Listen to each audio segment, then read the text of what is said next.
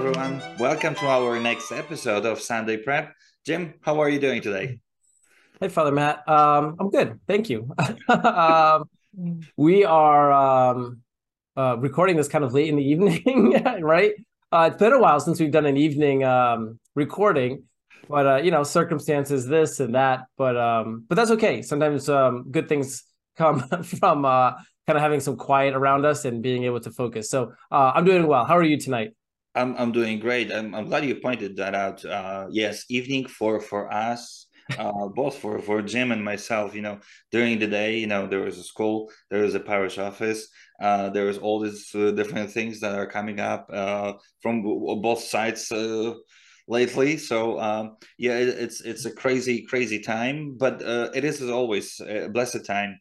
We are just counting down days, with school and after the weekend, we will be starting preparation for graduations and everything. So, yeah, the time is going so quickly, and yeah, we just try not to waste it at all. So, Yeah. yeah, we are using it the best we can. Yeah. But as time goes with everything, the seasons, the times, and for during the year with everything, well, the same time is flying through our lives, and God is always inviting us to use it in its fullness and the best way we can. And hey, this is one of the parts that He wants us to take it or put it into our daily routine as reflection, meditation upon the scriptures, but especially on the weekend. And here we are. Yeah, it is for a reason. As I said to the people for Tuesday Bible study in the morning that I'm having. Yes, this Sunday, Holy Trinity Sunday, the Sunday that every priest, every deacon will tell you that we are scared or afraid to preach. You can imagine why. How to explain the Holy Trinity in a very simple way, but at the same time in a very way that will explain how the three are one. But I'm not gonna go into that. No, no, not here, not now. If you want to hear more about it, please come to the Bible study. Then we can talk a little bit more. Here we are to learn a little bit more what the Lord speaks to us on the Sunday where we celebrate the three persons of God, Father, Son, and the Holy Spirit. And there is so much that we will hear about the Father, the Holy Spirit, and the Son in our readings, but especially first reading and the Gospel. But I want you to we focus today on the second reading for a very special way. And it says at the beginning of the second reading, which is two sentences, literally, and says this: Brothers and sisters, rejoice. Mend your ways, encourage one another, agree with one another, live in peace, and the God of love and peace be with you. You know, I love all those four words of description. Mend your ways. Well, yes, we are working on our ways so that they are straight. They are leading us into right direction. Encourage one another. Well, that's what we do, right? To encourage one another with faith, with joy, with strength that we need. Agree with one another. And that's the one for me speaks a lot today. Agree with one another. And you will say, well, how can I agree if someone is wrong? Right? How can I agree with someone that I know is leading me into wrong direction? How can I agree when someone is committing a sin and I know about it? How can I agree so that I will not have anything on my conscience? And we can go all and all and on with how the Lord is asking me to agree with one another, and right after that He says, "Live in peace." Okay. Well, I will tell you this: as a priest, and for those who have a military training too, you can understand that, agree to whatever you are being told. We need to follow what person in command is telling us to do. The same as with priests. We have a hierarchy in the church, and we have our responsibilities. But at the same time, even though we don't agree, we have to do it, okay? And we want to do it maybe the better way, we think. Maybe we want to do it still with, of course, with accord of the church's teaching and all that the mother church is asking us, but we want to do it differently. But still, I need to agree and live in peace, okay? Those two things do not come very easily, and we find ourselves with these very two, in conflict. Because if we do one, the second one does not come along, or the other way around, right? And the struggle is with our faith too. Agree with one another. For me personally, when I hear these words, is not as much as in relationship with another human being, as much as with God's word that is being proclaimed, that is being spoken. And so we are agree with one another as towards God, towards the one who is teaching us and encouraging us to take the word he speaks, because there is only one way. And that way is to live in peace with him and with another human being, another person, a loved one. So we can take it in a silly way. We can take it in a way that will divide us and not join us, but that's how it speaks to me as a priest and a Christian. And so that's my reflection on the Holy Trinity Sunday. How should I be united with the one who has been in charge and who really truly is the one who leads into one direction? And I'm going to give microphone to Jim. Well, first off, Father, best of luck on Sunday with your homily. It's funny. It's a little bit of kind of like behind the scenes of the church and the priest, and getting to know you, Father Matt, and Father Zig, and other priests over the years, and kind of having more personal relationships. And many of you watching too will know that, like you said, so many priests get so anxious on Trinity Sunday, and it is what it is. It's hard. My quick thoughts on the Trinity are is that if St. Augustine and St. Thomas Aquinas and some of the sharpest minds in the history of the church would say things like, it's beyond my capacity to understand and convey, then there is no shot that I will be able to. So definitionally, we can say some things, but kind of full description, we can't exhaust it. The mystery is too great. And that's okay, because it's actually quite a beautiful thing. But yeah, let's take a look at the passage that you highlighted for us today from the second reading. I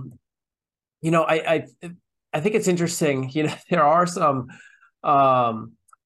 these four kind of recommendations. I don't want to say recommendations. These four demands really that Paul is saying for the people of Corinth: mend your ways, encourage one another, agree with one another, live in peace.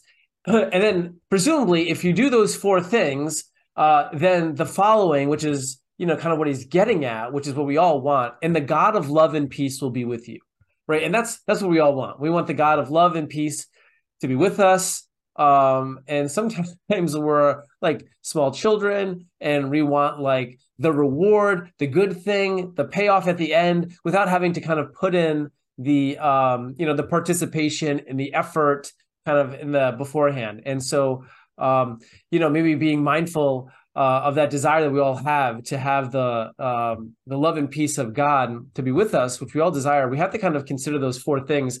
And I'm struck by of those four things, the demand to encourage one another. I think this is interesting because social media drives so much of people's day-to-day activities. And I like to pretend like I'm not on social media, and officially I am not, but my wife is, and I sometimes live vicariously through her social media channels and this and that. And Father Matt, I know you dabble a little bit around with social media, and some other people do too. Probably many people watching it do. I mean, there's such a huge portion of the the country and the world really that's on this. And one of the great traps of social media is that we are, have this distorted view of what's really going on in other people's lives. And so we see, photographs of some family going on vacation, and, we think like, oh my goodness, they're always on vacation. It's like, well, no, that's once in the last 6 months they went and they just went to, the local park, whatever. But we get these distorted views of what's going on in other people's lives. And kind of with that distortion, sometimes what seems to kind of stir up in a lot of people in a very negative way is the deadly sin of envy, right? Where we see the good of another, whether it's a physical good, it's a kind of social good, or even a spiritual good of another person, and we kind of become envious. And envy isn't jealousy, meaning I just want that thing, but it's a destructive thing. We start to find like flaws, and we think like, they're always on vacation. They should invest their money in giving it to the church like I do, or they're always doing this, and they should really, whatever. And we find these ways to criticize very easily. And this isn't a new insight. Lots of people have commented on this. But one of the great remedies to envy is to admire another person, to encourage another person, to look at another person who might be going through, whether it's difficulty or even through good times, to offer them real encouragement. And I don't mean like social media encouragement, like I'll leave a comment on your picture and say like, you look nice, okay? But real encouragement, to see another person, to engage with them, to see how they're doing, and to encourage them to persist in their efforts to pursue holiness, virtue, right relationships, whatever it is. And in that, there becomes a kind of right ordering of relationships. And Father, you used a good term in there when you're talking about the need for unity, and kind of ultimately kind of our relationships lead us to unity with God. And, there's something just so amazing about God's design and his plan for creation, and how all of the created world in some ways reflects and gives insights into the very life of God. And one of the great things that the Lord Jesus reveals through the incarnation is that God in his deepest mystery is a Trinity. It's a community of divine persons, Father, Son, and Holy Spirit, who are perfectly united together in love and in peace together.